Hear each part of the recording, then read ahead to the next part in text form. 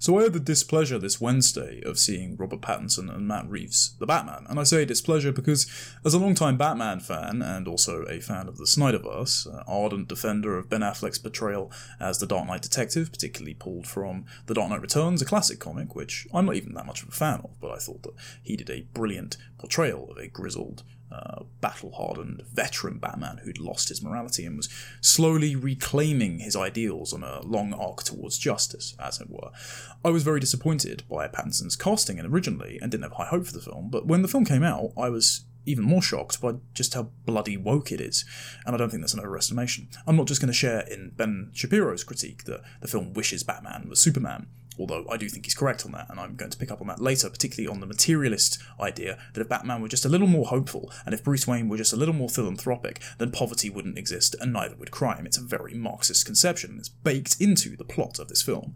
But I was also frustrated by the racial balkanization of virtue in the film. The fact that a lot of the characters, and I know Ryan Long from Geeks and Gamers talked about this and got a lot of flack for it on Twitter, the characters who were virtuous were almost unanimously non-white, at least those you can remember, and the characters who were villainous were definitely all white men, and Catwoman even remarks on this, so it's clearly a concern chiefly in the writers and creative team's mind, and I say creative very loosely because they've maladapted a lot of the comics, particularly the ones that are my favourites and the ones that the cast and crew supposedly poured over. However, let's start off with the positives. What did I like?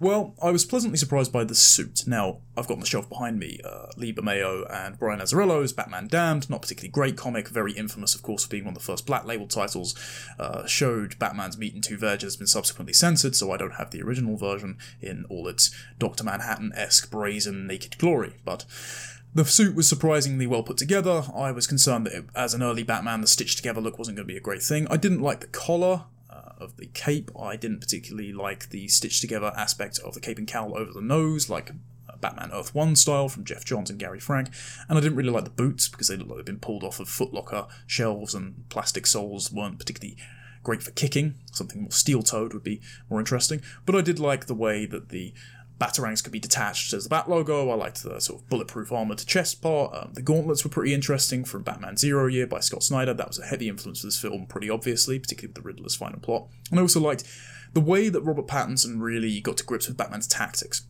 Now, he used the suit, and I'm quite surprised to say that, but Pattinson in an interview said he was reading some of the more obscure material, like Legends of the Dark Knight Shaman, something which definitely needs a reprint now that he said it, guarantee it happens, and something I'd really like to see collected in Eagle Moss's Legend of Batman series, which I also like buying every so often when they actually like to deliver them. Thank you, France, and the Brexit tariffs that you've placed on us for me not getting my comic books. Pattinson said Shaman really got into his head and sold Batman as a totem, a sort of animal spirit figure, almost like how Vikings would put on suits and really believe that the battle armor gave them supernatural powers because they prayed to their gods and had the might of Valhalla behind them. It's a little bit like how the samurai often fashioned their armor in the vestige of the Japanese demon, the Oni, and having that power imbued them with the sort of supernatural ability to not only strike fear in their enemies, but somehow their sword became sort of soul-stealing weapons in the midst of battle, and to really put on that armour in the vestige of some kind of demon or god, and truly believe in your heart of hearts that you're being imbued with a supernatural power, is a placebo effect that makes you fight on. Your enemies are terrified of you, and you have that supreme confidence to win the day. And the idea that Batman's that sort of figure as well, that he truly buys his own bull, so to put it, is a really interesting way of conceiving it, and it also bounces quite well off of Batman Ego, which was a Darwin cookbook that Matt Reeves said inspired his story, and that is the idea that Batman is the Jungian shadow to Bruce Wayne, and Bruce is slowly trying to incorporate that dark part of him, the part that even he is scared of, and has been scared of ever since he first saw a bat when he was 5, falling into that well, that Batman is this kind of demon that lives within Bruce's heart, the sort of Solzhenitsyn quote of the line between good and evil runs not through states, but through the heart of every man and woman.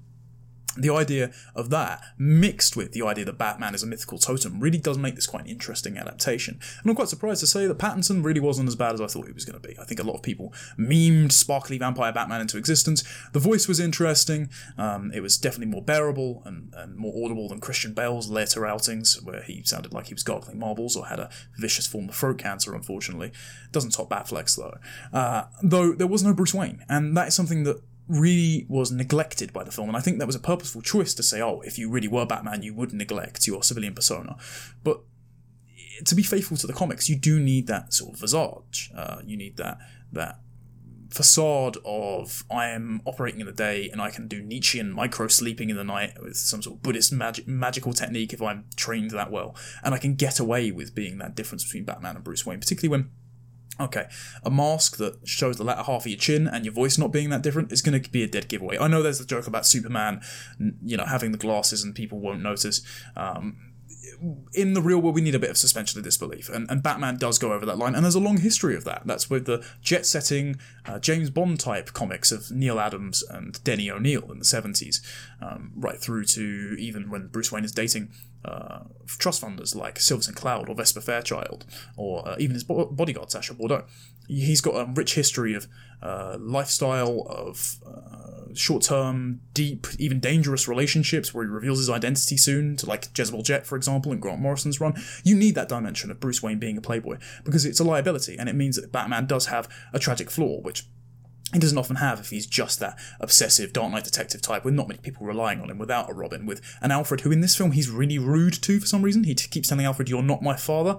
Really didn't like that dynamic in particular. I think Andy Serkis wasn't a bad choice for playing a more Earth One rather, style Alfred, who is ex-serviceman, who is more grisly and battle-hardened and a bit more distant, but I don't like the dynamic that Batman wouldn't rely on Alfred, particularly if he's grown up with him for the last 20 years, even if he's been travelling around the world, going to various universities and training. And particularly speaking of training, the rumours that Robert Pattinson wasn't in Batman shape was definitely true. I don't wish to be arrogant, but I powerlift from time to time, and my girlfriend was watching with me, and even she said, "Hey, you're bigger than him." So if I'm barely in Nightwing shape, I shouldn't be larger than Batman. So someone hand Pattinson a needle or something before the next film starts filming. Now, I'm not particularly excited for the next film, for a few reasons. First of all, the comics that they adapted for this one, they didn't adapt them particularly well. So the series they adapted were Tim Sale and Jeff Loeb's trilogy of The Long Halloween, Catwoman When in Rome, and Dark Victory. And those are very noir-esque, they're based on a lot of Hollywood tropes. It's why Carmine Falcone looks very much like Marlon Brando in The Godfather. They did something very similar in this film. They even included the cat scratches eventually from year one. They didn't really show much of it, though it would have been quite nice to have that shot with Falcone with a particular bit of lighting, as you see in The Long Halloween, with the three scars down his face, and really get the look there, but neither here nor there. However, the villains, they took the same approach of stuffing a few villains in here and making them all tie centrally to the main mystery, and Batman has to run the gauntlet of his rogues gallery before he uncovers the truth of it all. The villains themselves, though, weren't all that compelling. A lot of people heap praise on Colin Farrell's Penguin. This version of the Penguin wasn't particularly my favourite adaptation, and I think a lot of people, and myself included, thought that they were going to, by casting Colin Farrell, go with a more Emperor Penguin or Penguin from the Telltale Games aesthetic, a sort of slenderer, gentleman penguin who's a bit more smarmy and arrogant. I definitely think as well that if the Telltale Games writers weren't credited in the film's credits or consulted during the scriptwriting process, they should sue for damages and plagiarism, because the film is basically a one-to-one recreation of the first season of the Telltale Games, just with the Riddler swapped for Lady Arkham, and Harvey Dent's role pretty much removed. But the Catwoman, the Penguin, and the uncovering the mystery of Gotham's first families, the Arkhams, the Waynes, the Elliots, etc., and how Thomas Wayne was secretly working with Carmine Falcone is plucked straight from the Telltale Games and not particularly anywhere in the comics. But the Penguin, I didn't think he was bad, I just thought having the Penguin be Tony Soprano was a little bit of a letdown, and I don't see how he can carry a HBO Max series entirely on his own, as is planned. I know there's going to be a GCPD spin-off show that's going to be something like Gotham Central. I think there's going to be a Penguin series, there's rumours for a Catwoman series, rumours for an Arkham Asylum series. Can we just, if you want to do a sprawling Batman storyline, have them do limited series on HBO Max or something. I mean, you don't even need to necessarily do Batman movies. Comics lend themselves very well to limited series runs. It's just a shame that DC is putting together some terrible series recently. Look at the CW, for example. The Flash, cheesy as all hell, constantly the Iris West show. All the series have racial recasting. That's a precedent that's not just set by the Batman with Commissioner Gordon and Catwoman, but it's also in Titans with Tim Drake, who was just made bisexual in the comics by splitting up with some Stephanie Brown, which was a very frustrating thing to do. Hopefully it doesn't stay canon. But also one of the young guys in the gang at the start who chases the Asian man down in the subway station with half his face in makeup, he plays Tim Drake in Titans. They've just announced that Carrie Kelly in the new Gotham Knights TV show, something that will absolutely crash and burn, is a black girl from the That's a Raven sequel on Disney Channel. And now, the Batgirl movie is Leslie Grace, I believe her name is. I believe she's mixed race, or she might just be Black American. She's playing Barbara Gordon, though not with Jeffrey Wright being her father, and instead it is J.K. Simmons. It's all very confusing, and it doesn't have to make sense, because if you look at it through the lens of authenticity, your brain will be scrambled. But if you look at it through the lens of representation and granting privileges to certain groups that people believe are marginalised, then it starts to make sense as, oh, it's not about making a good film, it's just about pushing political propaganda. All makes sense. And that, unfortunately, came home to roost in The Batman. As we'll speak about the first villain that was maladapted, and that was Catwoman. Zoe Kravitz, I'm sure might be a nice woman. I thought her comments on Final Fantasy VII were a bit eye-rolling. Apparently, that having Tifa and Aerith as a love triangle is all that's wrong with the world, because men, for some reason, like compassionate and strong and attractive women, and we like to have our choices. It's a male fantasy that beautiful women are fighting over you because you're such a badass with a giant sword, I suppose. But all that's wrong with the world. But Catwoman herself doesn't seem to be too concerned about beautiful women and how that might be patriarchal, because Zoe Kravitz had in mind Catwoman is bisexual. Now, that's not an issue, considering the comics. She grew up around women, she was a prostitute, so I'm sure she had customers of both kinds, not that I endorse that. But then the irony that I'm going to be lectured on my morality by, and particularly my over-sexualization of a woman by a woman who, to method act, decided to drink milk out of a bowl, and then her character is a thieving, murderous prostitute, it's bordering on the absolutely absurd. And the racial hiring of Catwoman was a predicate that was very much in the minds of the writers, because Catwoman in the film herself says, the city only cares about a bunch of white privileged assholes. Now, it's frustrating to see, when the casting call came around, that they were hiring only black women, and that's not because the old tired tropes of, you must be racist because you don't want a black woman playing Catwoman. Eartha Kitt played her in the 60s. Okay, number one, that version in the 60s was not a proper adaptation either. That was an unfaithful adaptation because the author, the writer, Bob Kane and Bill Finger, rather, and more credit to Bill Finger, please, because Bob Kane was an absolute out-and-out plagiarist and couldn't draw nor write. But they envisioned Selina Kyle as a white woman.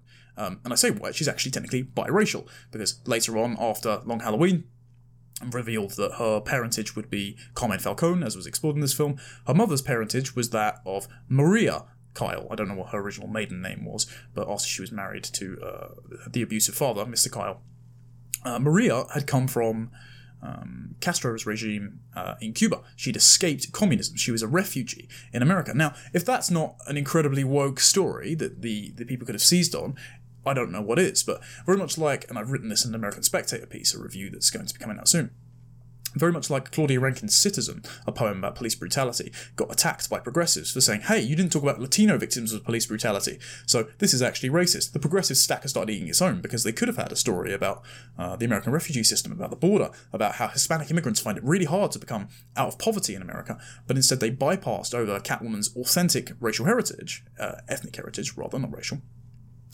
and a reason why she would have been impoverished and would have grown up with a stealing acumen, and instead just race swapped her. And we didn't find out much about her mother beyond her mother worked in the club, Carmine Falcone had a distant relationship with her, etc. It didn't give much of a compelling reason to even change the character beyond modern-day racial politics. The same goes for Commissioner Gordon. Jeffrey Wright, his nonsensical Twitter opinions, they frustrate me of him as a person. His portrayal of Gordon wasn't particularly bad, but it wasn't compelling either, and some of the language, like the lengthy use of man repeatedly, pulled me out of the film, because it wasn't the kind of Gordon that I'd come to expect from Year One, or the grizzled cop that I'd seen even in the Telltale games, who for every 2 seconds is smoking a pipe and exclaiming Christ, and that's the kind of Gordon we wanted to see, let's be fair. It felt almost like we were doing a bit of a rerun of the cop on his last ropes, and the plucky young junior detective who's very smart from Seven. And I understand that Seven was a heavy influence from this film, but can we please not do a rerun of Seven down to the racial dynamics of the casting, please? It's just not authentic to the comic books that myself and plenty of fans have been buying for so many years so that you guys could have a job ruining them. And speaking of ruining them, the Riddler. Now, the Riddler's plot is circuitous. It's a little ridiculous. The idea that Riddler has such a level of influence where he has 500 fringe followers. I think the ending was possibly partially reshot. I know there were extensive reshoots that delayed the film back in February of 2021, and they took place in New York. And I think that was to, and forgive my speculation if it's incorrect here, but that was to reintroduce aspects of media narratives around domestic white supremacy, terrorism, and January 6th towards the end, because quite clearly the Riddler and his henchmen were shooting up the mayor's election announcement, etc. party, and it was the Democrat Party colours. So this links into the broader point of race being tied to virtue in the film. You had a black nurse, you had a black cop, both those were very compassionate. You had the Hispanic cop who just so conveniently had an uncle in carpet fittings and so could tell Batman the crucial piece of information to uncovering Riddler's plot, and he just so happened to be the one cop guarding the door and able to talk to Batman at the time. You also had Commissioner Gordon, you had Catwoman, and you had the Democrat mayoral candidate who was a compassionate black woman who just told Bruce Wayne to spend more money helping the poor. Every other character in Gotham's system were white men, and they were all corrupt. And again, Catwoman said white privileged assholes as a pejorative term. So the film is chiefly concerned with promoting the idea that if we were just to elect more diverse, more compassionate candidates into position of power, we'd uphold we'd do away with the white supremacist system that's keeping so many people down, that's being upheld by the corruption, and somehow Gotham would have less poverty, and so would the world. It's packaged with left-wing assumptions. It's a very materialist idea. I don't buy into it. For numerous reasons, mainly because it doesn't account for individual personal behaviour, and it's also buying into the Engels conception from Conditions of the Working Class in England, that crime is always a product of absolute privation. Well, if you actually look at the rates of burglary, it's often in inner cities where poverty is not absolute. I mean, the level of poverty in America now, most impoverished people have LCD television, so they're hardly going hungry all that much. In fact, we actually have an obesity epidemic rather than a hunger issue in the developed world. The hunger issue is almost solely in the undeveloped world, and that's mainly due to lockdowns, with 20 million extra starvation deaths caused by the pandemic and the shortages of food production, with more of those to come due to the Ukraine crisis. But that's neither here nor there. Poverty-related theft is actually related to relative poverty. It's related to envy. It's related to the accruing of more material wealth and more possessions and more disposable income-based goods. So the idea that if we just spent more money on philanthropy, if we just elected more representative politicians, etc., that crime and poverty would be eliminated is wrong. That places the idea that virtue and vices are tied to identities, are tied to arbitrary systems, that just a few people in power are responsible for poverty, just a few people in power are responsible for inequality, just a few people in power are responsible for engineering people to be jealous and capricious and murderous. Human evil is not that easy a problem to solve. This is why the tragedy of the commons exists, for example. If you had all property held in common and everyone treated it with respect, well, if it took 10 years to build a brilliant, beautiful wall, and then one man walks up to it and puts a stick of dynamite underneath it and blows it up, then that one person has affected the well-being and the security of thousands of people. And that was the thing that the Dark Knight understood, for example, that the Joker is just one man who wanted to watch the world burn. And unfortunately, there are people like that out there. So all the social programs in the world, all of the Batman converting to a symbol of hope rather than of vengeance won't fix that. But anyway, returning to the Riddler. I know, a massive digression, but the Riddler's plan is to show the corruption of Gotham. It is to recruit 500 very fringe types to enact vengeance on Gotham's systemic corruption, etc., to really tell the truth. And they've essentially built up Riddler as a ranting, raving, incel-type terrorist that all of the media outlets from The Guardian to CNN were convinced would shoot up Joker screenings that never materialised, and they were practically begging it to happen, so they had some sort of trend to jump on. Whereas Joker was a scream in the sky of people that felt dispossessed by the modern world, by lacking job opportunities, by the crashing economies, by evaporating mental health systems, by people that were driven to hostility by cancel culture mobs online, which is the whole reason the director shifted towards making a serious film like Joker rather than the comedies like The Hangover that he used to make. Rather than that, the Riddler was almost a condemnation of these people. It was a reduction of them down. It was saying that all these people are going to be like this, and if only they were more like the compassionate, downtrodden black people in the system trying to change it, it would be much better. Utterly ridiculous. And it wasn't like the film fully condemned Riddler's anti-capitalist sentiment. He had the very much idea of eat the rich, we should redistribute wealth to be more equitable, the power should be to the people, and Catwoman even had some sympathy for that. So it was kind of a bit of a strange mixed message there. It seemed almost like if it was Catwoman doing Riddler's tactics, we should supposedly be more sympathetic to it because she's actually oppressed, versus the Riddler is just a white guy hiding in his bedroom and feigning oppression and he's a narcissist. So it's very disappointing. And it's strange, actually, that message is in the film, because, again, alluding to Catwoman's history fleeing communism, perhaps one of the reasons why they changed it, because Catwoman's background is itself a critique of socialism ever happening. Carmine Falcone actually quips when Bruce Wayne goes to see him in the club, while he's playing pool with a penguin and some colleagues. He says, "That's the reason communism never worked, gentlemen. Austerity." And that comes from the mouth of the villain, so it may just be that, real communism has never been tried, it's just something said by dirty, corrupt capitalists. But it's also true that communism always produces privation, poverty, starvation, inequality, and civil unrest. And so it's strange to have a villain who is so observably as corrupt as the inner party members of the Soviet Union, for example, building up giant social programs under the guise of supposedly helping people, and then owning all the law courts as organs of the state, owning the secret police, owning the judiciary, owning most of the property. It's strange that someone so representative of the corruption that would be seen under communism and state control is joking that communism wouldn't work. At the same time, the film is almost advancing this sort of left-wing progressive view of social conditions as poverty would cause crime, and crime can be eliminated by the elimination of poverty, and also if we were just more equitable in our outcomes across racial and gender lines, and the whole world would be an offence-free utopia where everyone has abundant stuff and everything would just run well. It's weirdly mixed messaging within the film. I don't think it fully understands itself. So it's pretty disappointing to see a lot of these narratives circulate within the Batman and permeate so through, as well as just the strange sort of suspension of disbelief matters of Batman so conveniently stumbling on the Riddler's plan with that one piece of crucial information from a cop, the idea that a couple of small, well-placed truck bombs could decimate an entire city's flood defences and cause a no-man's land-like scenario that we're going to see soon. It's also, I'm getting very much Joker fatigue. The Joker is one of my favourite comic book characters of all time, definitely in the top 10. But the idea that we've now had 4 to 5 Jokers within the last decade or so, it's pretty exhausting. I'm someone who even enjoyed parts of Jared Leto's performance, despite the butchery by the Suicide Squad editors. But I think we've more than had enough now, and I'm not particularly excited to see the adaptation of failing DC Comics writer Tom King's Batman storyline, The War of Jokes and Riddles, come to screen, which is what the final scene with the Riddler and Joker talking seemed to have teased.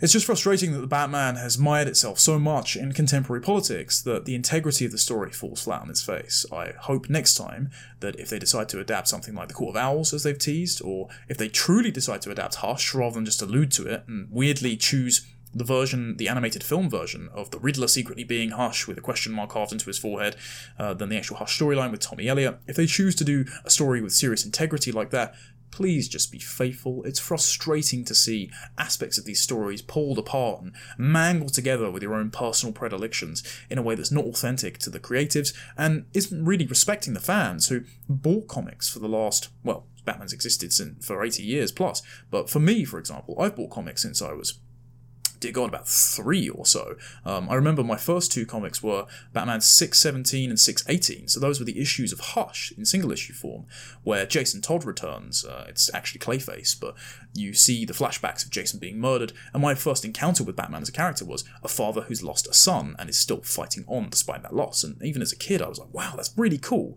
and so I immediately got into Batman from there, watching some of the old films.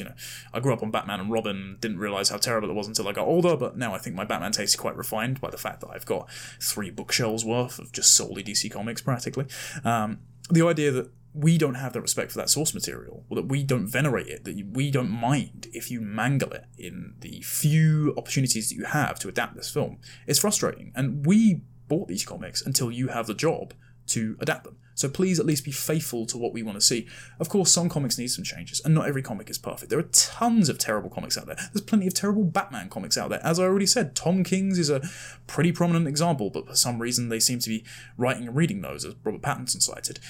But please, for the love of God, can you put your political prescriptions aside? I know with the grand scheme war of position you have going on throughout all cultural institutions that you feel you need to interject diversity and inclusion in it. I know you're desperate for the Oscars and all these accolades that you think you can win by having your industry buddies pat you on the back, so you need to have a certain degree of racial hiring quotas. I believe it was Belfast was the recent film, where there was a black police officer and an Indian shopkeeper, and when asked about this, and Eamon Holmes said to the director, well, I lived in Belfast at the time, and it was practically 100% Irish ethnicity, which meant that there wasn't a great deal of diversity in Ireland. The director said, well, we wouldn't have been afforded any funding by the film boards unless we had a certain diversity quota in it compared to the characters. Can you please put that aside, for the love of God, and make a film with some integrity? Things were much better when we weren't chiefly concerned with this. I understand that you're desperate for funding, etc. Can you at least, if you're going to put black characters in the film, one, do it authentically, with the likes of Lucius Fox, everyone beloved, particularly the portrayal by Morgan Freeman? I don't see anyone complaining about that. And two, can you not put racial politics in it? I understand that Hollywood types aren't the best and brightest, and they think they're just being good by pandering to these woke narratives about how basically all white people are bad and have an innate form of privilege and uphold white supremacy. But funnily enough, I don't feel all that privileged having to sit there and listen to a thieving, murderous prostitute tell me why I'm a bad person from my birth. And I don't see how it's any different from old racist narratives to say, hey, you, who aren't particularly powerful and are far less powerful than the likes of a black mayoral candidate in Gotham City, for example, did you know that you're more white privileged and therefore you have to give over all the opportunities you have to underrepresented people because somewhere along the past their ancestors might have been oppressed, even though yours might not have because you were Irish and you were probably enslaved as well. I don't see how that's any different from basically saying, hey, all black people are heroes and all white people are villains. I don't think all black people are Superman, I don't think all white people are Lex Luthor, and I don't think anyone with any sense does either. So, Hollywood, just a quick little message. Please, for the love of God, make a Batman movie with some integrity, or just let it lie for a little while. I was happy for the film not to be made at all, and after Batfleck left. It's just incredibly frustrating to see that some of my favourite properties, and some of our favourite properties, are maladapted in this way.